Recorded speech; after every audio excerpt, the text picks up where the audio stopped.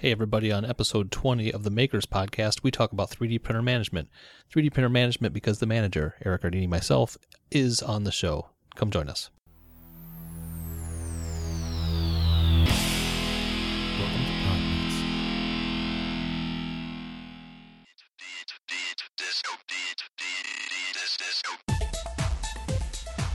Hello, Podnutians. Welcome to The Makers, episode 20, the first show of 2018. This is a show all about building, breaking, learning, soldering, maybe someday, screwing things together, breaking things apart, doing our best to learn all along.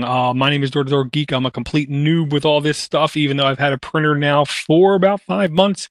We're joined by people, some of them much more educated than I on the subject, some just as noob as I. We try to focus all conversations for the beginners, yet put enough information for the experts, maybe to learn a thing or two. Tonight we're joined by Brett. How's everything going, man? Everything's good. I don't know which category I fit in still, so I'm kind of in the middle.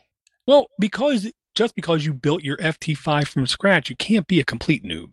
Yeah, I guess you got a point, but, yeah, you got a point. And like you build cars and stuff, so that has to count for something. Yeah, well, they don't last long apparently, but I do build some. Gotcha. Did you do any building, breaking, or learning this week? Building, I worked on actually my car, which has been a new little project, but yeah, I've been doing a bunch of different things. The arcade stuff, no 3D printing lately, but other than that, been doing everything else I can. Gotcha. We're also joined this week by Aaron. How's everything going, man? Did you do any building, breaking, or learning? Yeah, going pretty well. Did a lot, actually.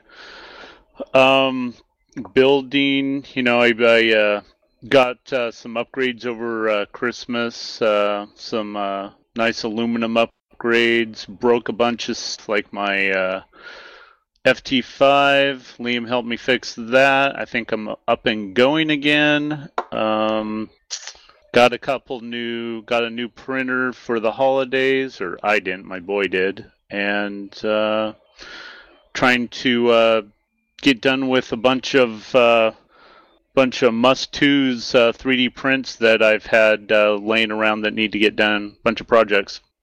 Gotcha. Can I ask, did any of those prints you think turn out especially good? Yeah, so far, I mean, I've got part of your, Labyrinth box printing right now, and this was the first print, and it turned out really nice so far, so I just got to start cranking up the speed on it, but yeah, that's about it. Gotcha. Yeah, so this is I don't want to say small one, but this one you could probably fit like almost a full pencil length in, and the width I'm going to say, because it's a cylinder, I don't know what to describe it as, but you could fit like 10 pencils in it. You could, it's actually perfect for the size of some lifesavers. Thank you for saving me there, Aaron. That's cool. And I will say, I did, Josh, Knucklehead Tech, shot me a link to one of those labyrinths, but it was called something like for a blind person or something, and it looked gigantic. It looked like the kind of thing it would literally take me an hour plus to figure out and just, get it going the first time. So I'm going to try to see if I can print that one too. We're also joined this week by Chad. How's everything going, man? Did you do any building, breaking, or learning? Because we're not hearing anything. Okay, we're going to come back, see if Chad gets straightened out. We're also joined by the manager, Eric Ardini. How you doing, man? Good. Hey, thanks for having me on the Makers. I was gifted by some friends a Creality Ender 2, which is kind of a smaller 3D printer, but it comes fairly assembled. So I got it together in about one night. As far as learning, I learned how to put it together, and I learned from Aaron, actually. Thank you, Aaron, for giving me some settings, because my first prints were a little crazy looking. And I'll talk about it a little bit more later, but it's up and running and working good, and so much nicer, products come off of it than I had ever imagined. Very cool, very cool. Yeah, I couldn't remember if we had you on a show or not yet. I will say my personal belief, because I'm starting to try to do my best to differentiate between facts and beliefs. My personal belief is you, like me, came into this with a group of people around that I believe accelerated the very beginning to get acceptable prints in a very, very quick fashion. And I will say you kind of went ballistic printing stuff, and you made a couple functional things. Like one of the first things you printed off was actually a phone case for your Google Pixel 2, correct? Yeah, and that same case that I made, it's just a bumper case because I couldn't find one for less than $30. It is still on there, still functioning. One little part broke off that was a thin part, but it still works just fine without it, and I've learned to adapt without that extra piece on there. But yeah, it's holding up good. Actually, the first print, I was inspired by listening to one of the shows, and I'm not the very first print, but the first large print I made was lithophane, and it turned out wonderful. And so I ended up making another one right after that, and then figured out a way to light it, and gave one of them as a Christmas present. That's awesome. Yeah, the lithophane, I think, is right now a really hot item to print. I love the fact that you basically take any picture to the website, click a button, bang, you have your file outputted, and you're ready to roll. All you got to do is make a little custom like nightlight enclosure for it, and you have yourself a custom solution there that is truly unique. There are certain things that cannot be sold on Amazon, for instance, and this is the kind of thing I think that fits that niche perfectly. Overall, how satisfied would you say you are with this, and how much do you see yourself using it in the future? I'll use it a lot. Hey, did you introduce Liam yet, though? No, because he's we're still later. talking to me. Oh, okay. I didn't want to take up all the And what time. about Jonas? He doesn't count? Everybody, well, okay. I'm not used. I don't want to be, like button in and never get invited You're back the noob. again. All right. We okay. give you all the upfront talking to, then after the first show, we never talk to you again. Okay. Well, all right. At least my expectations will be set. So actually, right now, I'm installing a touch UI on Octopi. I have not used this printer with Octopi yet, so I'm looking forward to that. I think that'll help increase my productivity on it when I don't have to be right in front of it using the dial that's on the Ender 2 is a little, it's a little touchy, as far as hitting the right things you want when you're moving your cursor through the SD card files and things like that. And just the idea of not having to insert the SD card every time and wearing out that piece of the thing. So I'm looking forward. That's a whole new, area, I guess, new interface that I'm going to learn. And I've already I just 3D printed a case and stand for the Raspberry Pi with the touchscreen on it. And I've got it in a couple pieces here that just snap around the Pi once I get the software all installed and it's up and ready and everything. And so that this will be mounted next to the Ender 2. So no, I've got a few things up my sleeve. I have not ran out of creative ideas yet. And then if you just go on Thingiverse, there's tons of things. You're bound to, if you look at it for more than 10 minutes and you haven't found something that you want to print, you're not looking, with an open mind at all, I guess. Gotcha. Last quick question. What designing software are you using, if any, and what is your slicer that you're currently using? Okay, the slicer is Cura. I'm using the newest version of that, and it's working perfectly for me. I really enjoy using that. There was a couple issues that Liam actually helped me get through where I was wanting to print two items at the same time, and it wasn't letting me space them on there. And then I realized that I still had a skirt, which is like an outer, it's like an outer cleaning your head kind of outline before it starts the real print. So once I took that off, it gave me the room to print two items. For designing software, I'm using the Fusion 360, which is not an easy, not a very user-friendly thing. I knew AutoCAD a long time ago. I've got a certificate in AutoCAD, but that was years ago. So I'm coming from that background. I would thought that it would be easier for me to catch on with this, but it's really been kind of a bear. So a couple of the times I just went ahead and used Tinkercad to get things done, which being basic, but I can find that I can get things done a little easier. Certain things. I will definitely get back to 360 if I'm doing anything more than these basic squares. But I did 3D print a shadow box right here that I had to use. I had to use Tinkercad because I just could not get these squares done, cut out, extruded right, just anything in 360 for some reason. Gotcha. Well, hopefully time will fix that. If you keep banging on it, I think you'll get it. Hey, Chad, is your audio up and running? Well, let's give it a shot. I don't know. What do you think? Yeah, okay. But sorry about that, guys. So how the hell are you doing, man? You've, I know, been... well, you were really, really, really busy going up into the holiday.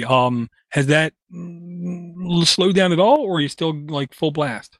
Well, it slowed down, but not really. It went in a different way. Me and my brother own a bar, and we're adding a kitchen onto it, and the quality of the work the plumber was doing just wasn't up to snuff. He was cutting a lot of corners. I worked for a plumber for a few years, and so we kicked him off the job site, and I had to finish it up. So that took over my last week and a half, 2 weeks of stuff, and haven't been able to do any real creative stuff, but did talk to a guy about getting some stuff licensed through some stuff and actually be able to advertise and sell some stuff through a store. And yeah, I'm pretty excited about that. But that's one of those things where I want to make it perfect and repeatable, that, this is good enough. It just ain't going to work if I'm going to have it in a store. So that's kind of what I've been going through. Gotcha. Well, the good news to me then is the word licensed also to me equates to you can charge more money. Right, and I can advertise. It's right now I was making a few of them, just kind of testing out how the print or how the machine was working and if I could maintain a quality and stuff. But I showed it to a guy that owns a store, and he's licensed through the college to sell stuff, their logo, their licensed logo stuff. So we're going to work together and get it so I can start producing these legally and whatnot. And that's the important thing is, being able to sell them without having to be worried about getting shut down, Right. Well, that's very cool. I wish nothing but luck, and I'm pretty sure that once you get that license, you're going to be slammed busy again on the good side. Now, he just contacted me, sent me a text today. He's like, he's got 7 people that haven't even seen him but want one just because they've seen a picture of it. That's it, So that's without any advertising. He just kind of mentioned it to somebody, and they're like, oh, get me one. I want to be first on the list, So that's cool. That's cool to have your stuff in demand before you even can sell it, Right. Very cool. We're also joined by Jonas. Hey, man, have you done any building, breaking, or learning? I've done a bit of all. Over the holidays, I was working on some trees for Christmas and learned a little bit about auto cooling when making those trees, and then also got a little bit into the Internet of Things. Very cool. Yeah, the trees look like it used the same technique as the Rocktopus, I want to say it was called, where it like threads things out to where if your cooling is too good, I think like Liam found out, then it almost ruins the print. You gotta let the print basically air print and then drop filament so it slowly cools. Exactly. Very cool. Can we get some pictures of those trees in the notes for the listener? Yeah, there's some links there, and then there's also a couple of videos of the trees being printed. Very cool. So I ran a couple of ones using the bamboo PLA filament, and the idea there was if you go to Macy's or Michael's or Target or whatever your local store is that has candle stuff, you can get those scent wick sticks that you put in oil, and you can take that oil and drip it on the bamboo PLA filament, and it'll aerate just like it was on those sticks. So you can take the cedar smell, drip it on your bamboo tree, and have that as your scent thing in your room instead of the little bottle of sticks, which doesn't look great. Very cool. Yeah, I do like the idea of being able to print these things, but having like a dual purpose to where it can also help scent the room. I know the wife loves buying scented this or scented that for any kind of room, so that's a very good idea. Yeah, my grandmother used to have a basket somewhere, and every once in a while she'd drip some kind of flower oil stuff on it, and that would be the house scent. Gotcha. We're also joined by Liam. Hey, Liam, have you done any building, breaking, or learning in the last couple weeks? I've done a little bit here and there. Nothing really of consequence. I whipped up a headphone hanger yesterday. Got tired of the headphones hanging out on one of those desk hangers. It was in the way. I didn't like it, so I made one that clamped to the tube that supports the wall at the office. Made a couple of them actually. That was kind of nice to dip the feet back into the printing and designing. I just haven't done a lot of printing this year. Done some painting and a little bit of carving of foam, but just not a ton of making so far this year. What's Door to Door Geek been working on? Oh, well, I'll first say I love the idea of the headphone hanger, but to me they take up way too much square footage or cube footage on my desk. I don't know who has enough free room to put that on there and not be a nuisance. I love the idea of hanging them someplace off to the side where they're literally not taking up any space. And I do have literally a tube right in front of me where my multi-monitor mount goes. So when you showed us that, I thought I might actually be able to use that.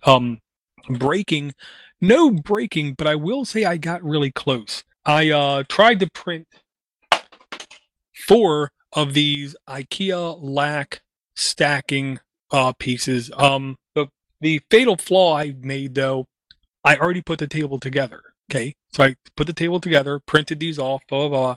Then I go and I take the table and I try to take it apart, and I take the leg off, and the bolt is still sticking out of the wood, and I cannot fit this on with the bolt sticking on the wood. So then I took a pair of pliers and tried to unscrew the bolt, because all the bolt is for the lac table, it's 2 threaded parts with a solid piece in the middle, and you screw one in by hand. Then as you screw the leg on, they like both tighten up.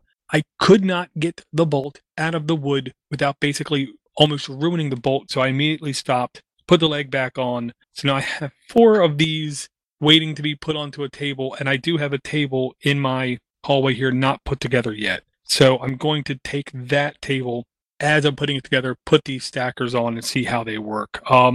They look simple enough. I don't expect any failure. The only thing that happened is there was a little bit of curl up on one of the corners. Basically after the first print, all I did was put in a little bit of extra glue on that corner, and then all the rest stuck just fine. I went ballistic printing every bit of 30 of the Optimus Prime joints, not Optimus Prime, Megatron joints between his collarbone up top part and his head. Every time I got the piece to correctly fit inside of his abdomen or his chest, and then the circle joint would fit nice, and then the part to go up in his head wouldn't fit. So then there was 2 different joints, and then I kept trying the other one, and then when I could get that to fit up into his head, the ball joint would fit, and then it wouldn't fit down his abdomen. So I decided to take a time out and just take a break. What I'm going to end up doing is having to try to design my own. And my son made ball joints for his K-Spot and for his robot that he had for his son. So I know it's all possible in a tool as simple as Tinkercad. So I'm going to literally sit him down and have him make them in front of me so I can see how he's making them, and we can do a project together is logic. But I needed to just walk away from Megatron for a couple of days because it was really getting me upset. Could you take a piece of hose and make a little buffer between your pliers and the screw or something maybe? A piece of like rubber or something, yes, might make it easier, because every time I tried to use the channel locks, the vice grip, the pliers, any one of them, if I squeezed too hard, I would see the threads actually start to crush. And so that wasn't good. So I might try that. But also, like I think Liam said, machine thread on one end, wood screw on the other. So basically I'm thinking you're saying like basically design my own bolt. Ruin that bolt and design my own?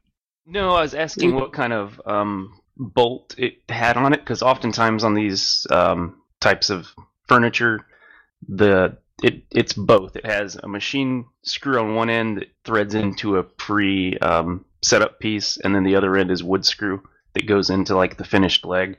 And if you have access on the piece you're trying to extract a machine screw, you can take a pair of nuts that fit it, screw them down, and lock them against each other, and then use those to back the screw out. That actually does make a lot of sense. I will say, I believe on the lac table, both sides of the screw are exactly the same. Yeah, both sides on the lac table. I just put one together the other day, and yeah, they're both wood screws on either side. It's a bummer. Yeah. Well, I mean, it could be worse. It's a $7 lac table. It's not that big of a deal. Right, but now could you try cutting a slot in the piece that you printed and slip it on that? I mean, you're going to tighten it up. It should hold. You just cut a slot so you can just slide it on. You wouldn't even have to, True. Just cut it so you can just squeeze it on, and then once you tighten it up, one little cut down it, and then you just slide it around it, and when you tighten it up, it'll be just fine. I'm a little confused. Don't you need a completed lac table to put on top of the other one? Oh, I got 2 here, 2 in my garage, and 1 not put to together yet. And the 2 right here next to me are already stacked one on top of another, but the top one is literally just sitting on that table, and twice my youngest one came down and accidentally bumped it and knocked everything on the floor. Well, what I'm saying is you don't need to take apart a lac table. You just need to put together the other one with it already in there, and then you already have a lac table that's already pre-put together, right? Technically, yes. My OCD might get itchy because both of these tables are black, and that table in the hallway is white. So. Oh, never mind. I understand. Yeah, so I might end up stopping by IKEA, buying another black one. The logic was the black one's back here, the white one's in the garage, and I want to have an extra lac table to have 2 side by side, the printer on one, and the table next to it have the control box, and above that table stack another one and have the filament come basically through that table is the at least the logic I'm thinking that might work. So, I mean, I've done a little bit. I've not been close to as busy as I would like to be. Holiday, just like everybody else, dead busy. Ridiculous. Family, extended family, work has just been a little bit off the hook. I will say we have, as a group, played D&D also, which has also spurred the our inner community about looking for good D&D type things to print. Among them, dice towers seem to be the one thing that we've had lots of fun printing off. We've also found many figurines and smaller D&D things to print, which, to be honest, I think they just look awesome. It's my logic. I can see printing them out, putting them on a table just because they look cool. And some of the detail that I'm at least finding on some of these things are, to me, almost insane how good they look. So I've done a lot of browsing, is what I'll say, in the last couple weeks. Yeah, the getting into the D&D and then the printing of the miniatures, that's what led me into the terrain building and getting back into painting, where I swore I'd never wanted to paint and always would print everything in the appropriate colors. Painting terrain is one of those things where it doesn't have to be perfect. In fact, it looks better when it's all messed up, and I enjoy that. Well, and I'll say, to me, there's a certain time when printing in the right color, I think, fits what you're trying to print. But a lot of times, seeing what my son has done printing, sometimes I do think painting is the right way to do it, because because some things I think are meant to look like that. He did a Legend of Zelda mask for Halloween, and it was completely painted. And even if we were able to break it down in individual colors and then glue them together, I don't think it would have looked as good. Yeah, you definitely get a much more cohesive look. The smoothness goes together, and you get the colors you want, and it looks like a single piece instead of something kind of hodgepodge together when you prime and paint. Yeah, and sometimes you want that shadowy texture or whatever that you can add when you paint. You want to add some wear or tear to it, That's, if you're doing cartoon style stuff, then maybe you want to, dedicate color, but, I think the texture painting is kind of cool. I was kind of looking around to see what kind of paint to get because I didn't really have any paint at all. And I found somewhere they said to use acrylic, and it seems to be working pretty good. I painted the edges of this thing with a flat black acrylic paint marker that I found off of Amazon. Had like an assortment of acrylic paint markers, which made it easy for me, so I didn't have to buy brushes and get messy or anything. Yeah, for sure, acrylic's the way to go. Gotcha. And the one thing I'll say is while the Megatron literally made me quite upset, I'm guessing it's a me issue. I will say Liam did suggest I build them on a raft because the points that were going into the models were facing down on my print bed, and I was getting a little bit of elephant footing, I believe it's called. And if you think about it, when you look at an elephant's foot, the bottom of his foot always is a little bit bigger, wider, or at least in my mind it is. And it turns out that was happening at least a little bit. So by printing it on a raft, I was able to basically like cushion the print, so it was printing on top of filament. I got much less elephant footing altogether. I will have a link in the notes to a Optimus Prime print as well. That one is on Cults 3D. The Megatron is on Thingiverse. And I'm hoping that the Megatron, or the Optimus Prime print, would print better, is what I'm going to say. But I first want to just take a little bit of break away from figurines or gigantic action figures, if you will, and see if I can come back to it and do it right. And then once I get Megatron all done, I'm going to start to work towards the Optimus Prime, just because, everybody wants to live part of their youth back. Some people want SpongeBob, some people want Nintendo. I would really like some Transformers, and then after that, maybe a Voltron if it's not too complicated. And I'm not trying to put you on the spot, Eric, but since you're the new person here, what I will ask you is there any questions that you had that you would like to ask, either publicly or ones that you asked before that you thought made for great answers in the realm of beginning 3D printing? Well, I'd say the question I have at this second right now, as I'm doing an Octopi install on my Raspberry Pi, is where do I find the plugins and things on Octopi? I did install the GUI. I don't know if that was a mistake on Octopi. So yeah, I don't know. Trying to think of what else did I issues. I still have a little bit of an issue with circles. When I print out circles, they'll sometimes not be perfectly round. So that might be some sort of a setting that you guys might know when I'm looking. But honestly, I haven't played with anything to try to fix that.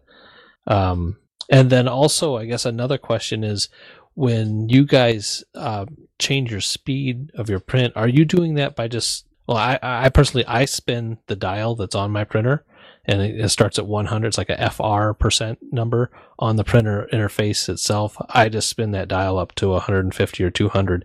What are the better ways, or is that the way to increase the speed, or do you do that in your slicer and program in the G code that it should go faster? Well, I mean, I'll answer one thing really quick because I actually know one of the answers. Octoprint, you want the web GUI. This is the way I do it. And then in the web GUI, you can go to the wrench and you can go settings and you can go plugins. The one caveat is never install plugins while you're doing a print, because to complete the installation of a plugin, it wants to reboot.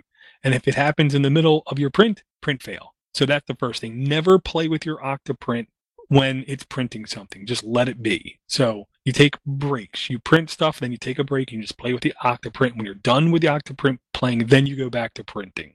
Oh, okay. Yeah, I've just got I actually have a GUI. Just my Octopi is hooked into a HDMI to a monitor, and I'm looking at the GUI just through it itself. I don't know if I've ever seen that GUI. Have you guys? It took a big install to get it. Yeah, I don't think I was going to ask you about that. I want to do that because I want to use Octopi because on my Delta, that's all I use. But when I go to these shows, I'm not going to have my home network, so I want to be able to just do it right there on the Octopi. It gave me the option right when I installed, and I booted up for the first time. And it did warn me. It says, hey, this is going to take up some system resources, that you may be stealing from your printer. So just know that before you do this. And then it downloaded quite a bit of stuff from some repository, it looked like, to install the GUI. But I don't really have settings like I was expecting. I do have a couple settings in here, but they're like the preferences for appearance, audio, mouse and keyboard, and then open box configuration and screensaver. It's good looking GUI though. It's got a nice Rode desktop background and stuff. It's kind of nice. Wait, And this is a touchscreen setup? Well, I haven't got to the touchscreen yet. This is just actually an HDMI output from my Raspberry Pi going to a monitor right now because I'm Looks trying. like there's a Touch UI plugin for Octoprint. Yeah, Octopi, rather. That's what I'm trying to get to, but I can't get to the place where I can install plugins. okay. There should be a plugin manager or something. First Oh off- yeah, that's the wrench. First off, I'm really glad Knucklehead Tech isn't here because he would call me an idiot. I literally did not know that interface even existed, Eric. Okay, so now what you got to do, leave your Raspberry Pi up and running, connect it to your network, then through the web UI, you'll be able to do all the plugins that you need to do. But then you'll still be able to access the interface via the HDMI. So you can have both interfaces running at once is what I'm going to say. And I actually, and my end game is to interface through the touchscreen that I've got connected to my Raspberry Pi. Well, both. So yeah, Both. So- or all three. Yeah, so like when you're on your computer, you can upload files via the web interface, then walk up to the printer and do what you need to do. Yeah, and the touch UI that they have is very large buttons, so it's not going to be like I'm trying to do it on a Windows screen that's 3.5 inches tall or anything like that. Make sure to send us links and share that. That's interesting. Yeah, Sure, I'm a Mo. little curious about the what screen are you putting it on? It's the Pi TFT 3.5 inch from Adafruit. Okay. It Okay. plugs right into the interface on the top of the Pi. Yeah, that sounds like a really good thing for me to use the touchscreen that I have. I have been trying to find a use for it, so. Okay, Eric, two questions. Well, question. Can you put links to the screen in the notes? And if you could you take at least one picture with your phone of that interface just so we can have it in our notes? And then I'll ask everyone else, what is your preferred way of handling speed on your printing? Speed on mine, I usually do feed rate, but that's just me, which is, the percentage. Yeah, I always do it in Kira. I change my, from 30 to 60 to 80 or what, depending on what I'm doing, how much I know that it's going to affect overhangs or whatever, how much detail I want in the part. Do I want it to go real fast? Do I care about rippling? There's different factors you got to figure out, and that's usually how I determine is right in Kira, and I slice it with it so that it's got the correct stuff in G-code. I always run it 100% on my printer. I just leave that at 100%. Because I don't use a screen at all on my Delta. I do everything through Octoprint. So The thing that scared me about that is it had feed rate, and then I think there was another speed right below it. And I didn't know if I changed one, if I needed to change the next one, or if it would automatically, figure that correct value for the next speed. I'm not sure what it was, feed rate and something else. okay, Low. so you got infill. Well, it's also got infill speed rate, and you've got overall printer speed rate. So when you change the overall one, that'll change all of them to be a percentage of that. That'll be the max it'll print at. So you'll still have your nice clean walls or whatever. It'll be a percentage of that. It's like half or whatever for your finished outside wall work. So you can do it either way. But let's say you want your infill even slower. You can change that, but then you can keep your outer wall speed. You can go in there and really fine tune it. So that's why I use that. It's not just a all-in-one change of speed. I can change it for just that for the infill, or you change it for supports. You can change it for whatever you're doing. So it's more granular. Correct me if I'm wrong, but I thought Eric was talking about the interface on the Ender. That's where he was seeing feed and flow. No, on the Ender itself, it's just one. It says FR%, and I just crank it up with the dial. I was talking about on Cura, but no, that's good to know, because when I did do crank it up on the Ender itself, I did notice if I was going fast, sometimes the infill wouldn't connect to the outside wall, and it would be kind of weak in them spots, when it wasn't connected to the infill. Well, and if you're having that problem, there is a setting in there too, your overlap. I always crank that up to, I think it's set factory on Cura at like 6% or 5% or something like that, and I double it to 10% so that it just gets a little better overlap, and the infill sends to connect better. And then I do my wall overlap a little higher too, because I like a nice solid connection between the layers, Well, that doesn't cause any issues with head hitting it, though, when it goes in the next pass over? No, I haven't seen any. It doesn't seem to bind up as long as you've got your flow rate, your flow multiplier set good. It'll do the math on it, and it seems to do pretty good. When you were talking about the infill, were you saying that it's stringy or that it's not connecting to the outer walls, or both? Yeah, it didn't really seem stringy. It was not connecting to the outer walls. In fact, while it was moving around, I took a screwdriver and kind of pushed on the wall as I saw the printhead going over it to see if I could make a connection just here and there, and hopefully it would correct itself. And I think I may have got it to do it a little bit. Gotcha, because there is, I don't know if it's a Cura, but you can change the multiplier for just the infill in Simplify. I guess that kind of leads me to another question, since we're talking about infill. I'm doing lines now. Have you guys found where triangles or some of the other infill types work better for you guys? I use that cubic, subdivided cubic is what I like, but I want to try, I still haven't tried it, but I want to try the triangle one, or is that the cubic? Is that the one you're talking about with Cura? Yeah, it's where it's like a cube, and it makes a cube inside there, so you're getting a lot of strength in there. But it's like there's a good triangle one too.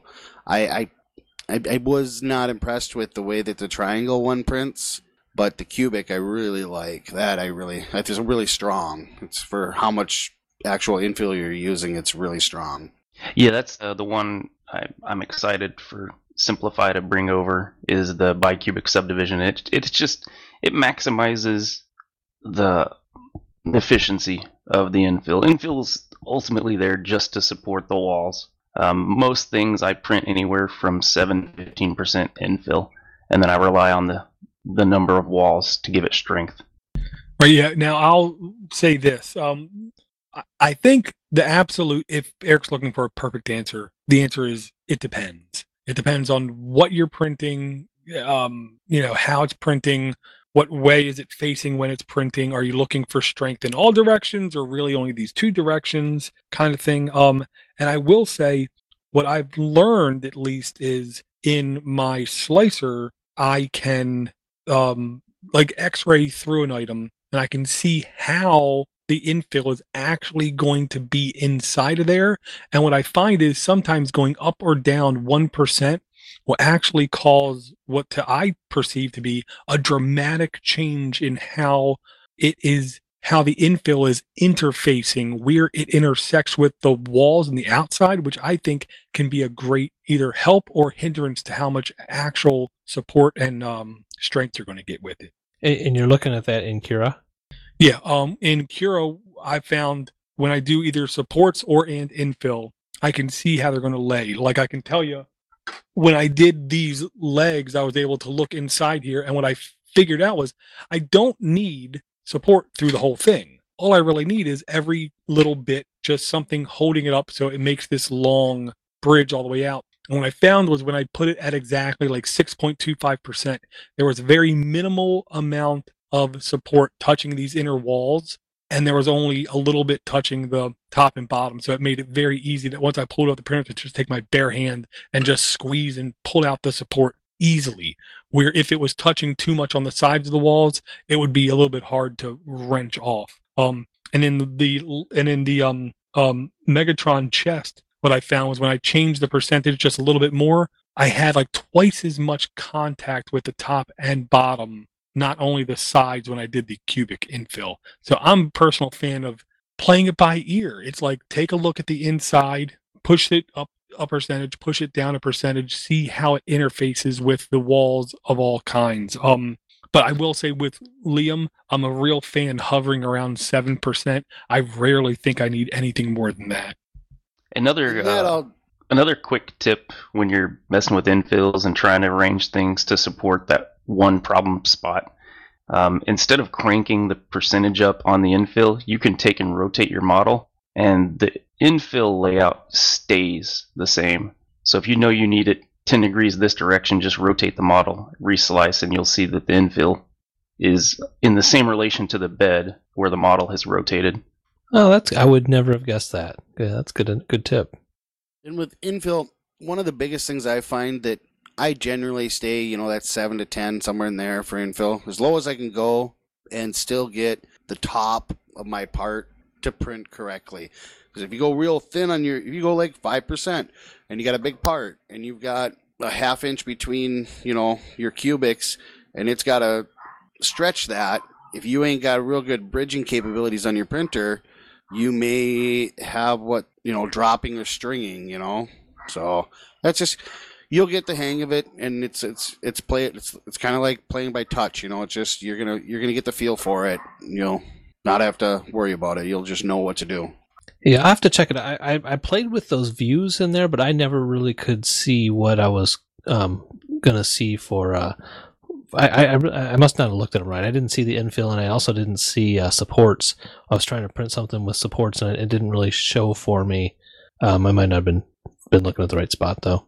And that's check boxes on there too. You got to hit those check boxes to get your infill to show in, get your supports to show and stuff. There's little check boxes on there. That's definitely why I didn't see it then. Thank you. I think isn't it under the advanced user or something like that? No, he's talking on the view. It actually just comes up on the view when you put it into layers. There's check boxes below there, and they do that because it really, if you have everything showing, that can be a performance hog, So, and with Kira, every time you move it just a little bit, it wants to it wants to reslice. Unless you shut that off and you do that when you want to slice it. You can shut that off and slice it when you want to. So. Yeah, and I believe I'm on the newest version. I'm not sure, but in the main window, Eric, top right, up by the name of your printer, there's a drop down menu where you can see layer view, X-ray view, and a solid view. Solid view is to me just to get the print laid on the bed correctly. X-ray view and layer view is where I can do like the actual investigation and see what's going on, and there's where you can see your different check boxes to either show the infill, don't show the infill, show the outer shell, don't show the outer shell. That's where I'm able to actually get an idea of how this is going to lay on the bed and not just how it's going to look when it's finished. Yeah, I'm gonna have to play with that. One thing I've noticed in 3D printing after I've done a few now is how did it take this long for us to get it? I mean, it seems now doing it, now that I've done it and the G code has been formed a couple times, that it seems like something I've been exposed to a long time ago in this kind of coding, but it just now got here to a place where we can afford it, maybe, I guess. And just a little update, my Octoprint just went to a screensaver. I think the main thing is the cost has come down of all the individual parts. So 10, 15 years ago, a stepper motor was probably 4 times as much. So all these little things have come together to lower the price, and so now you can build these cheapo kits and really get some performance for not a lot of money. Yeah, I'm impressed at the cost to value for these printers to be under $200 and what you can do with them and what you get out of it. It's really great thing, and I can see, people have been talking about this for a while, but I can see one of these in every house. And especially I paid for 2D printers, like HP printers for years, way more than $200 each. Yeah, we just got my son just got the Ender 2 as well, and I am amazed from back when Liam and I first started to today on what you get for your money, how easy it is to set up, and I mean, I was printing right out of the box, no issues. I mean, the only issue I have, and it's exactly what I was going to bring up to you here was, you were talking about circles. I noticed that I had tightened up the belts when I started, but then they came loose, or I didn't get them as tight as they should. So retighten your belts on your bed and your arm on the ender there. Double check them and retighten them, and then try a test cube or something and make sure your circles look good from there, because it's most likely something like that. Yeah, that makes sense. I have tightened up my belts once, but it's been a while. I mean, it was like almost immediately after I ran it a couple times. One thing that is surprising me how well it works, though how sloppy it is the bed itself running on those wheels. It's just like some rubber wheels rolling on aluminum extrusion squares. And there's a lot of play in there, but sometimes the bed moves quite a bit when it's printing, but it still comes out great. And it seems like it should be much tighter and still perform. But I'm glad it is performing the way it is, as loose as it is. It's good. Some other things you can check are the grub screws on where the belt connects to the stepper motor. If one of those is a little bit loose, it will turn really quickly one way and then get loose at the end of that turn, and then when it turns back the other way, it tightens back up, and it might be doing that a little bit. I had that on an older printer before, and I was getting ovals and I couldn't figure it out, and it was my grub screw was loose from putting it together. Yeah, good call. Yeah, I'll check that out. Thanks. Very cool, very cool. And I will encourage you, the listener, if you have any questions, you have three real options is what I'm going to say. You can send us a voicemail at 7076-PODNUT. You can send us an email at themakers@podnuts.com, and you can join us live here for the show. I will say any and all are welcome, but your audio has to not be horrible, is what I want to say. You have to at least have moderately okay audio to be on the show. And we are willing to have as many people on as possible on this exact infrastructure. About 7 years ago, we had 23 people on one show, so I don't think the number of people would ever be an issue. Might be a little bit hard to manage and organize the show, but we could definitely have more people on the show. So if you want to be on, don't hesitate to contact us. Eric, as always, thanks for bringing the questions forward. Anything we can help you with, do not hesitate, because I ask them questions all the time. When I remember what I asked them, I bring it back to the show again, but I don't always remember. Here's my question, Liam. I bought the magnetic sheet and the pack of 3 bed, what's the word? Build a surface. Right now on my CR10, it's still glass connected with those wretched binder clips, alligator clips. So I want to unroll the magnet and attach the build surface. Here's the question. I looked at it. I am a tool poor fella. So my question is, how do I cut the magnetic sheet? It can't just be scissors. It has to be like a razor knife or something, right? Razor blade. So yeah, either will work. I used both. Here is the important bit of information when you're doing this. I'm happy I asked the question before I tried it. And I know because I tried it and found out the bad way. I started out using the 8x11 sheets and just, I can piece those together, right? Yeah. Well, okay, I can piece them together and get them to fit on there. Problem is, these magnetic sheets, they're strong one way, and they're ridiculously weak at 90 degrees to that. So what you want to do is you want to put a sheet down cleanly on either the build surface, the heated bed, or on your build tack sheet. And then you want to attach the other half of the magnetic sheet to it and make sure it's on there in the strong way. And then peel the backing off of it and attach it to the other piece, whether it's the heated bed or the build tack surface. That is the real trick to it. Okay, so what you're saying, almost like the way I do a screen protector. I first lay everything out, and I do like mock connecting it to the screen where I'm not. It's the protection is still on it, and I just lay everything out, make sure I know how it's going to look when it's on. Only in this case, I'm going to do test magnetism. Yeah, basically that sheet, after you get it flattened out, you're going to fold it directly in half down the long ways, and that's the correct orientation to get the maximum strength on it. Got it. Well, that actually makes perfect sense. And you'll notice as you lay it down on itself, it wants to lock into a position. It's maybe a millimeter, half a millimeter, that it's going to jump back and forth one side or the other. Now, if you were to take one of those sheets and rotate it 90, it'll lock together, but it is ridiculously weak. Gotcha. Yeah, well, it makes sense because if you look at a magnet, a flat, square magnet, you have 4 sides. 2 sides are going to be basically half north, half south. And the other 2 sides, one will be complete north and one will be complete south. Now, if you take that and you cut them in half, so the strong sides are on the outside, and you cut the 2 weak sides basically straight down, it's going to be north, south, north, south. So it makes sense that just flipping the one directly back should make it lock in as best possible. And I fully understand the millimeter shift back and forth because it's the magnetic field. It's never perfect. It's always going to be a touch off. And because I have a 12 by 12 bed, I really don't care if the outer millimeter is not accessible to print on, because I still haven't printed out that far on my bed, partially because I feel safer leaving at least an inch exterior on my bed at all times.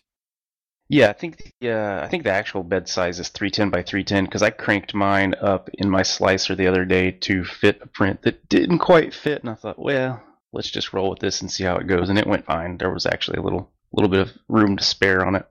But yeah, on these flat roll magnets, the sticky back ones, I think what they do is actually an alternating pattern on the magnetism. Like if you were to get some magnetic viewing film, you would see it looks far different than your standard refrigerator magnet.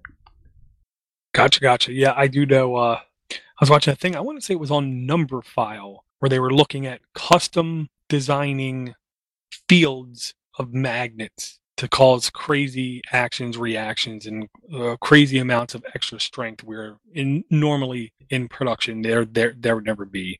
So I look forward to trying this. Sunday should be a quiet day around the house. Even though tomorrow I conned my wife into taking both kids out to lunch and a movie. So I might be able to do it actually tomorrow when there's some quiet time, because I do want to get it done. I'm not having a problem printing on glass whatsoever. But I also know that there's little dips here and there, and there's little raises here and there. Glass is not perfect. There's imperfections, and sometimes my prints show dips and little bumps kind of thing. Where this bed surface, I just love the idea of taking it off the printer, folding it a little bit, and having the print just pop right off. That's what I'm really looking forward to. Well, yeah, that's the part we didn't even mention. I'm sorry, we kind of failed to mention the whole point of it being removable is that it's super flexible. And then the additional thing is you can throw another sheet right on there and get going with the next one. And then being that it's removed from the surface, it is now cooling down much faster as well. Yeah, that's the gimmick. The magnet, it's one sheet, but it basically can do 2 pieces. Now, when I buy the build service, they're in packs of 3. So now I'm perfectly lined up to buy another sheet of magnet, cut that one in half. Now I have 1 piece of magnet on the bed and 3 pieces ready for my build surfaces. So they should be changeable without really much issue whatsoever. I will say, I did mention to the wife that ties for Christmas were fine, but I really would like either a bottle of Johnny Walker Blue or another printer for my birthday, because, either one would be good. That's one thing with the Ender 2 I have come across, and those build sheets that you're talking about, Dor and Liam, are they fairly rigid? I mean, could they correct an issue with your build plate, or would they just kind of go over it? Yeah.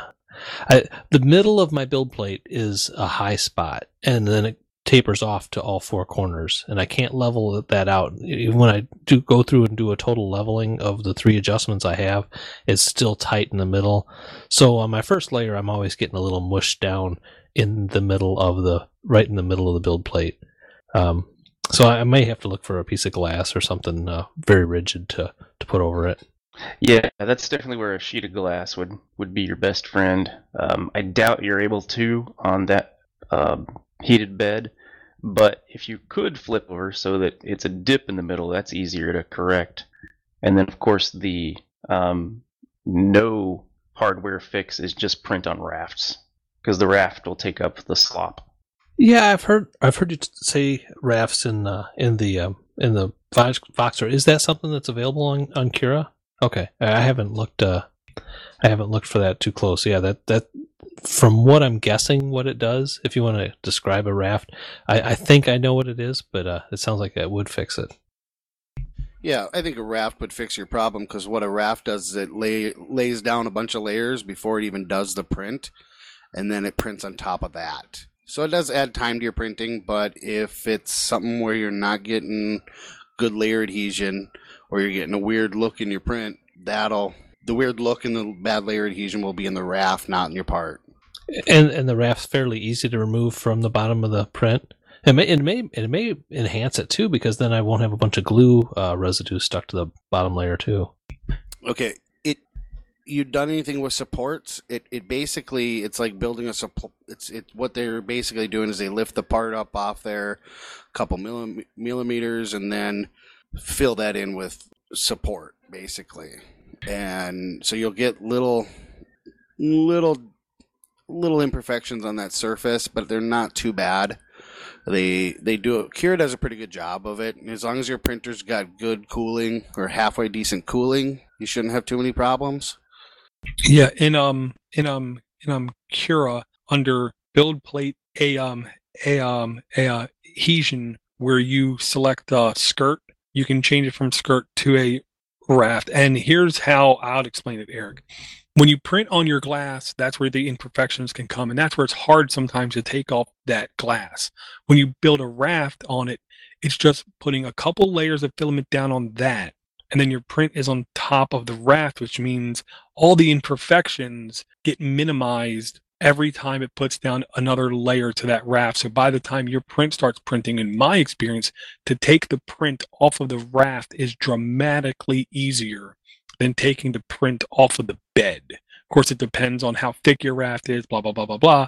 But generally speaking, I was shocked at how I could just pick up the print and just bend the bottom plastic a little bit and it would pop right off of that raft. So I thought I'd never want to use a raft. It's a waste of filament. It's this, is that. No. Now I am a genuine fan of a raft. Of course, depends on the print, but when it looks like it's the right choice, I will not hesitate now to print on a raft.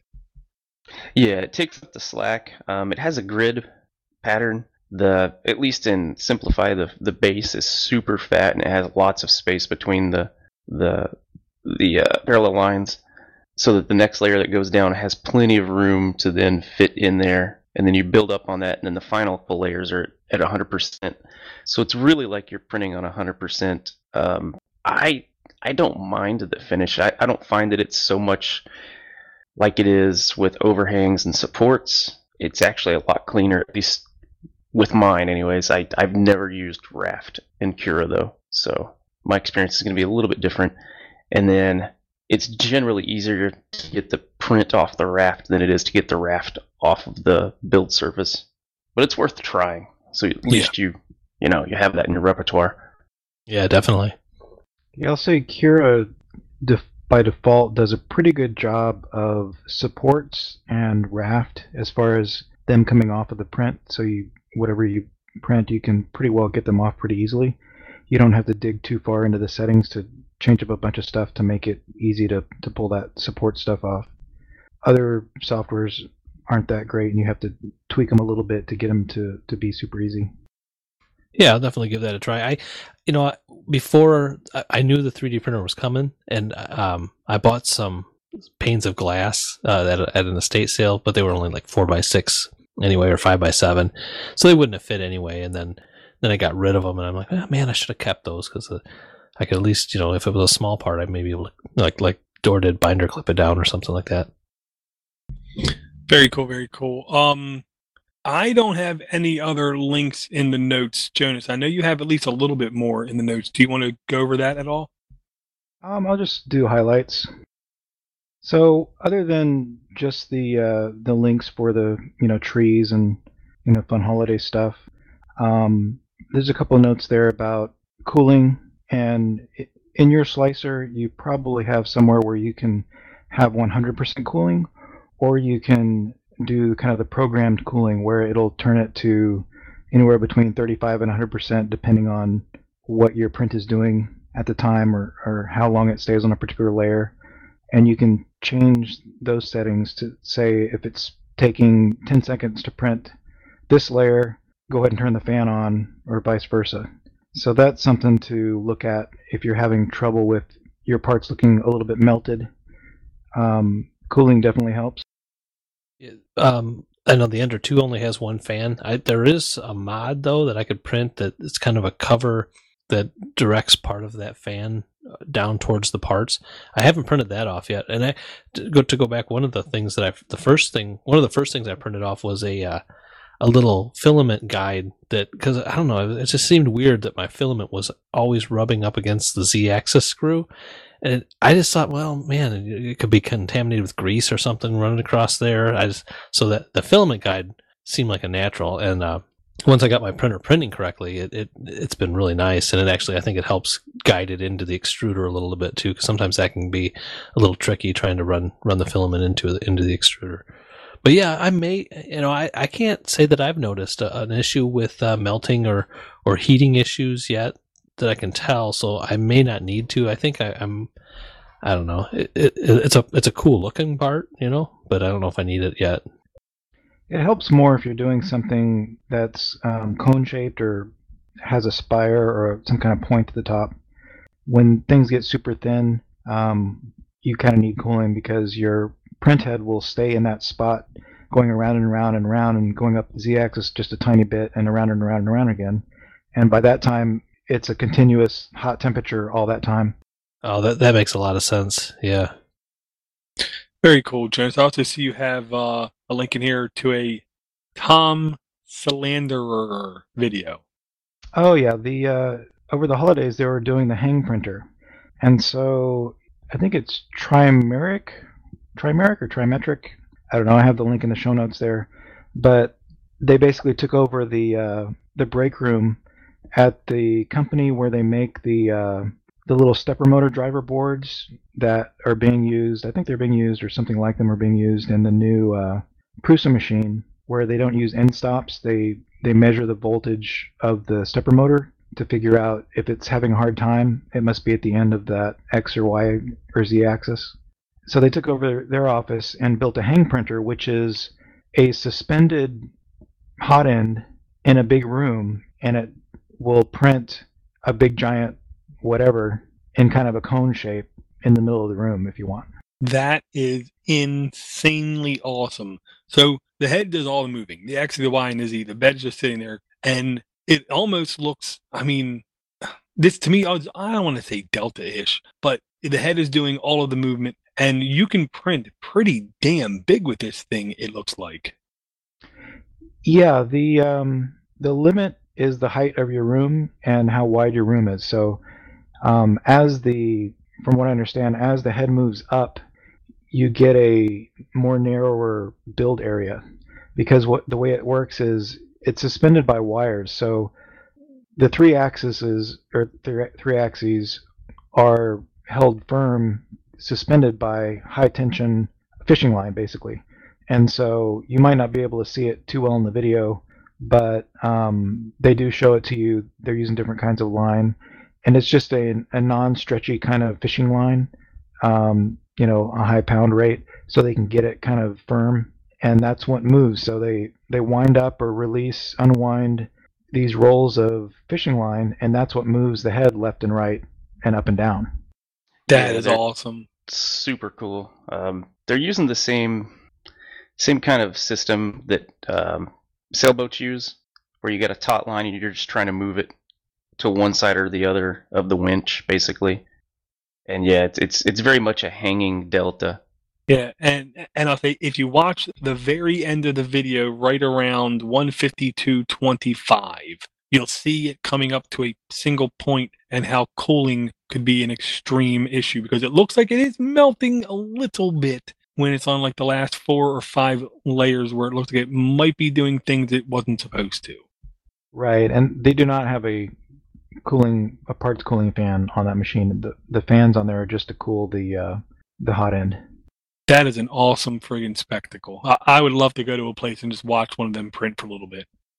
Yeah, the guy that's there with Tom is the inventor of that device, and the one that they're building there, I think they said it was the 3rd version of that, but it's all open source. The parts are online. They tell you how to figure out how long you need to make your arms to make the triangle for the print head and everything, and what to do with your fishing line, and all the parts are 3D printed, so all those reels you can make yourself, all the gearing you can make yourself. The only thing you can't make yourself is the stepper motor and the circuit board. Anybody gonna try that project? Yeah, Liam is. Yeah, If I had a warehouse. Did you guys see the CES the 5D printer they call it at CES, where it's basically it's a 3D printer, but then it rotates the part. So it's basically you can print anything you want without ever using supports, because then it just rotates that part of the part to the right angle, and then it starts printing again on the side of your already built piece. Yeah, that thing is beautiful, but the problem is software. Slicing, getting the machine code. Oh my gosh, whoever comes up with the software for that, they're not going to be giving that away. Yeah, that's what I was thinking, because that's a whole different dynamic. Have you guys ever talked before? I've kind of looked into it, but listening to people talk about deltas, the difference between like the type of printer I have and what a delta is. Yeah, I have a Delta. What's your question on it? I mean, well, just kind of a generic description when somebody says a delta printer, because the 3D printer I have, the bed moves, and then it's got a Z-axis that moves I think it's the X-axis, X-axis up and down. Yeah.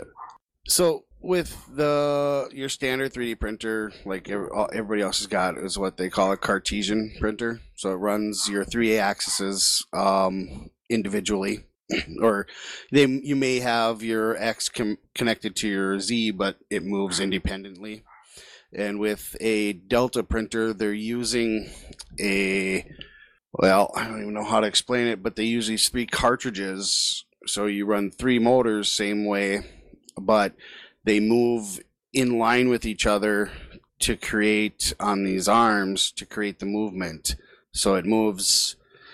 It's basically doing a heck of a lot of trig, to keep it moving flat. But the 3 cartridges are moving like these sets of arms that push around the print head. The only really good way to explain it is to have you watch a video of it, because it's so difficult, but it's so cool to watch. Once you see whoever figured out the kinetics or whatever it is to get that to work is a genius, because that is just crazy how that works. And is there a major advantage that you get with the Delta over the other ones? Yeah, so like the biggest advantage is if you're doing anything arcing, so it moves really smoothly in around the there's no weight. All you have is the hot end on there. Your extruder, it's a Bowden tube system generally, and there's no weight, so it moves super fast. I can print super fast if I want, probably twice as fast as my ANET will, for sure.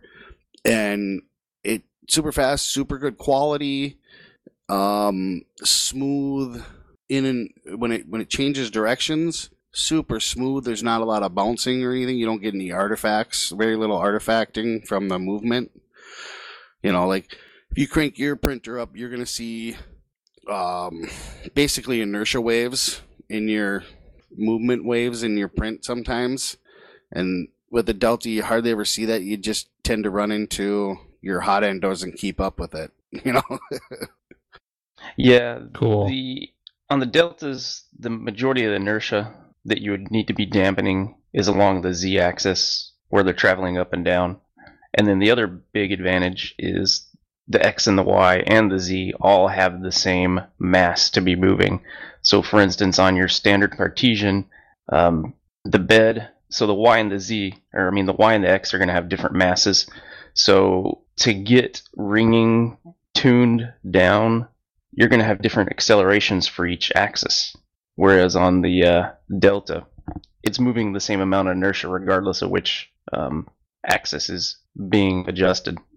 And generally, all three motors are moving to make one move. To make it move anywhere, all three motors have to be moving. Because one may only be moving a little bit, but the cartridges all three of them are moving. So you don't have a standing still mass. Everything's moving, so you get really nice flow around corners, or when it comes to a stop and goes, corner stop, corner stop. You don't get any bouncing, very little bouncing on it, because everything's moving, And you've got your third point of contact on the head. You're not just having left, right, or up, down, or forward, back. You have all 3 points holding it still. Yeah, good points, man. Thanks. I don't know if I'd ever buy another one. There is certain things about it I don't like, but to have one is kind of cool, Very cool. Yeah, I will say curves, if you print a cylinder, what I picture is on our printers that we have, Eric, with the hard X, hard Y, hard Z, to do a curve, it's much more calculations, because as it slows down moving to the X, that's a speed up moving to the Y, and unless everything's perfectly in tune, you're going to get a little bit of inconsistencies, the way I put it, especially with speed. With speed is when you will see issues like that. Where with the Delta, curves are what it's meant to do almost. It's like built to do columns or vases kind of thing. Yeah, I've done the same parts on both printers, and I can run the Delta twice as fast almost and get half the little wobbly or ringing or anything like that. But so for quality of prints, it's great, but getting it set up, those Deltas are getting it dialed in perfectly is a trick. That is a trick. Well, and I compare it to almost like running Linux on a computer. Chad got a 3D printer where it didn't come pre-installed with any Linux on it. And he had to sit there and fist fight the damn thing for weeks to find all the little settings to get everything working correctly on it. Now that he has all that figured out, it's much better. If you buy a Delta that's more supported, I'm sure the time to be up and running would be much less. But it's just like anything else. The one thing I hate saying on this show, but it's the honest to God truth, almost every question is answered with, well, it depends. And the real thing is, what are you trying to print? If you really want to focus hard on printing this one type of thing, a Delta might be the correct printer to get. But it's one of those things. It all depends on what your primary printing stuff is. If you want to print little figurines and little cubes kind of thing, the normal standard printer is probably just fine. Well, actually, like on my Delta, the smaller the part, the better it turns out, because you're getting that center of mass in the middle. And once it starts getting out towards the edges, it starts falling off on quality. So the bigger the part in that circle, you start losing quality on it. I've noticed that I keep it about half the bed size, and I make perfect parts. I get outside that, and it start losing. It gets at its maximum range. You start getting imperfections and wobbling and stuff. So if you keep small parts, perfect. Big parts, I'll use my A-net for the big parts. Well, that makes sense because you're getting more movement at the outer side from the same amount of twist on your stepper motors, and they're only accurate so far, and then you start losing torque. It's that and the articulation of the arms. Once you start getting out to its outside maximum movement, the articulation on the arms triangulates weight differently on the arms. It becomes kind of pressure on pressure, and it gets really weird on the outside edges. And that may be just my printer. I don't know. It may be the subpar rods. They've got 6 rods, 2 rods for each cartridge that go to the hot end. And as they get extended out from center, you get more and more problems. I've noticed. Gotcha. Were there any other links that you wanted to bring up? Anybody? I just got a couple of IoT things. I've been messing with these Sonoff switches, and I found a guy on YouTube, superhouse.tv. If you just look on YouTube for Superhouse, you'll find him. And he's actually gone to the Sonoff factory in China. I think he's Australian. And they run through the whole process from beginning to end of, putting parts on the circuit board to, wiping them down with a cloth with gloved hands before they put them in the box to ship off to Amazon or wherever. That was pretty interesting. Okay, really quick. He's not saying Sonos, like the home audio high-end system. Sonoff. Yeah, Sonoff. And this is what, at least what I'm seeing is like a basic Wi-Fi switch. Correct. What it actually is it's a little circuit board.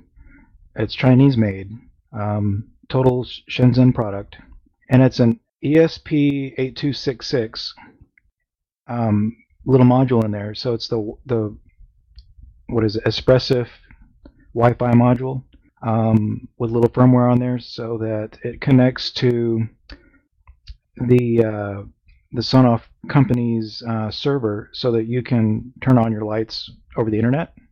However, if you take a look at the Superhouse TV guy, he shows you, number one, how to completely weatherproof a Sonoff switch, so you can, dunk it underwater if you really wanted to, all the way to actually reflashing them with your own firmware. And there's about 3 or 4 tested open source on GitHub firmwares that you can use with these things, because they're just ESP8266s. So you can flash those with Arduino if you wanted to, and just play with it that way. Huh, that's awesome. Yeah, I've used quite a few of these, and they're really nice. I've used them with my Home Assistants and that Home Assistant software, and they're really nice units. I use them quite a bit. Yeah, one of the nice things about it is if you flash it with your own firmware, you don't have to have it call back to China to do your IoT stuff. You can have it do IoT through your own server at home. So you can set up a Raspberry Pi with OpenHAB, or what was the other one you mentioned, Chad? Home Assistant. Home Assistant. Yeah, I think Flying Rich is using that one as well. And then Flying Rich, also, if you check out his channel, he's got a couple of examples of, he's using I think it's a 433 megahertz little circuit board connected to the Raspberry Pi. Yep. And that will also connect to other things that are not Sonoff, I believe. Yes. So other low-cost IoT type things that just take that frequency, he can connect to those and control them with his home automation system, just through Raspberry Pi, web interface as well. Yeah, and the one thing I'll say is Rich did talk semi in depth about his 433 setup on the mini PC show. That's it. But the one thing I'll say that we keep saying over and over again on that show, and I think there's truth to it, but it depends on how much you want to take it. And the truth is, if you don't have root on your device, that means everybody else on the planet can get root on your device and you won't even know it. So if you don't flash the firmware on these devices and you use them the way they come from the factory, and you don't have manual fine-grained control over these things, somebody else does. Now, security, we need an extra word besides just security, because what it really is in the modern era of IT is trust. Who do you trust? People have Google Homes, people have Amazon Alexas, blah, blah, blah, blah. You don't have root on it, which means somebody else does. Are you okay with that? And really comes down to, do you want to be a administrator of the devices or not? A lot of people don't want that pain. They don't want that discomfort because it is work. But with these kind of little devices, I love the idea of flashing them firmware, because then you have fine-grained control over everything going in and out of that board, and you can monitor and verify it. And these boards are not expensive. I love the fact that they're little ESPs. ESPs seem to be the most affordable, yet the most flexible boards I've seen on the market. What you can't do with these is like it's hard to find because you can do almost anything. Yeah, the current new one is the ESP32, and that's the new hot one. It's, faster processor, more memory, et cetera, et cetera. But the Sonoff is the old 8266. There's two other really cool things about these things is because they're based on that system, you can actually go on eBay and pick up multi-megabyte or megabit memory chips for these. And you'd have to probably get a better soldering iron, but you can unsolder the memory chip that's on there, solder in the next bigger memory chip, and when you flash them with your own firmware, you have the IoT capability, but you also have the ESP8266 basically mini Linux availability. It's not really Linux, but you can run a web server on it. You can you can get access to additional GPIO pins. So Sonoff also has another module that's $25. It switches one thing, and it also adds temperature and humidity sensing. So that's $25. But you could do the same thing with the $5 one if you flash it and add a couple of pins to it. You can plug in your own temperature and humidity sensor, which you'd have to buy additional even if you bought the $25 one. So you buy the $25 Sonoff with the capability of temperature humidity sensing, and you have to buy another little dongle thing to plug in the side that actually does the measuring. So you could do all of that with the $5 one, and buy the other $4 or $5 temperature humidity sensing thing and plug that into it with your own firmware and get the same capability. So it's super configurable. You can increase the memory, have it do more stuff, or just make it super simple and waterproof it and throw it in your pool if you want. Really super flexible for not a lot of money if you have an Arduino and know how to use it. Yeah, I've done most of that except for the waterproofing. I've done the added on so you get the sensor and it tells you the heat, humidity. It'll turn on things if it's humidity or whatever, you can set it so it'll turn on, shut off at certain temperatures or whatever. It's basically all kinds of programming you can do with it. It's super cool. And yeah, with adding that memory chip too, it makes it so you can reflash it over Wi-Fi. That's the other thing. It's over-the-air update once you get enough memory in it. Very cool. Yep. That's it. Links are in the show notes for those good things.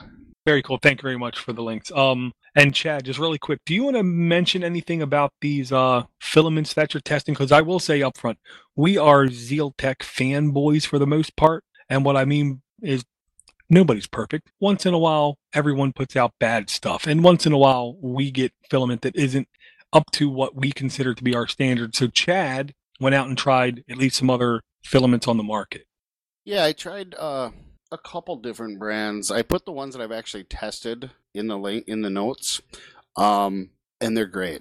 They're as good, if not better, than Zealtech. I think one of them. I think the one comes from the same company, makes it. The same Chinese manufacturer probably makes it. It's the same roll, same consistency, same quality, same colors. I think too. I mean, pretty much.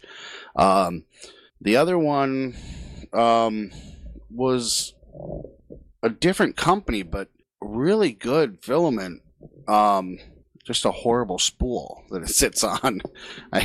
The spool leaves a lot to be desired, but the filament is great. I've been using it now about a third of the way through the roll, and not a single problem. Layer adhesion's great. Strength is great. For the price, I think they're both under $16 delivered. I mean, so that was my thing. I'm trying to find something that's, the same quality, but a little different color variation than the Zealtech. They're kind of getting stagnant. Their colors are the same thing, I know they're trying, and it takes time. Real quick question, because I didn't notice this before, Chad. I'm just noticing right now. On the one from Amazon, DigiStruct, the one with the horrible spool, looking at the third picture down, they do that on purpose to allow you to do custom inserts in, because the hole in the middle of the spool is gigantic. And they intend you to have different inserts if you want a 54 millimeter, 40, 30, or 22 millimeter insert to stick inside that giant chasm in the middle of the spool. Which I guess it's cool of them to do that, but I don't want that feature. Yeah, okay, call it a feature. I mean, we'll call it a feature for that. That isn't my biggest problem with it. I could care less about that. For you guys that run your filament holders with the bearings that the outside of the roll rolls on, you can't use this with this roll. You just can't do it. The filament, when it comes from the factory, it is almost exceeding the wall of the spool. It's so there is no extra bearing riding. I suppose you could unspool a little bit and you could use it, whatever. But that kind of defeats the whole purpose, But like I side mounted it. It mounts fine on my Delta, sits on there fine. I don't have a problem with that. But as I was until I got the first 5-6 layers off it completely, it wanted to unbind and get stuck under the spool. I had problems with that. I had to babysit it. I had to actually put a prop to hold the filament up so that it wouldn't fall out, and it's a bad design. Most of the time when you get filament, there's almost a half inch of spool past where the filament is, and this stuff is just right up there. The inside, call it a feature, I guess. I don't know, but yeah, I didn't even pick up on the outer edge being so minimal on it. And the strength of the wall on the spool is really bad. It's floppy. It feels like it's going to break every time you touch it, especially now that I'm starting to use some of the filament. I went and grab it. It just feels like cheap acrylic. Like it's not acrylic either. It's like a cheap clear plastic that's just ready to crack and break. But the filament is awesome on it. Actually the color, the green that I got to do these little pod nuts maker coins that I'm testing, trying to get a good design on. It's great. I love the shininess, and it's almost transparent, but it's not transparent. It's a really nice color, but the spool is horrible. Gotcha. And you linked to another one off of eBay. I'll say this. The colors of these, at least in the pictures, look dramatic. It looks really nice. I like those transparent PLAs. Well, I got the transparent red and the solid green, and they are really nice. The colors are nice, rich colors. They're consistent through so far. I haven't used a lot of them, but they are a really nice color. It's the same spool as the Zealtech spool. I really like that brand too. I will be ordering more of that.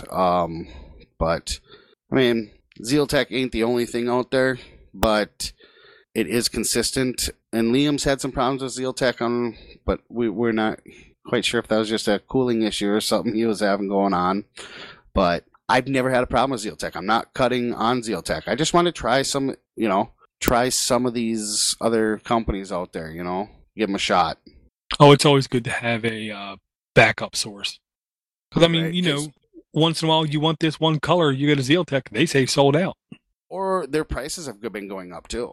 As there's, so I don't think they could ever, unless they change their filament or something, I don't think they're making a premium filament. Like, it's so much better. It's not like a PLA Plus from Eson or something, But their prices are starting to go up, so unless you buy, 15 rolls, the prices are seeming to go up, So that's why I'm kind of just going out there checking.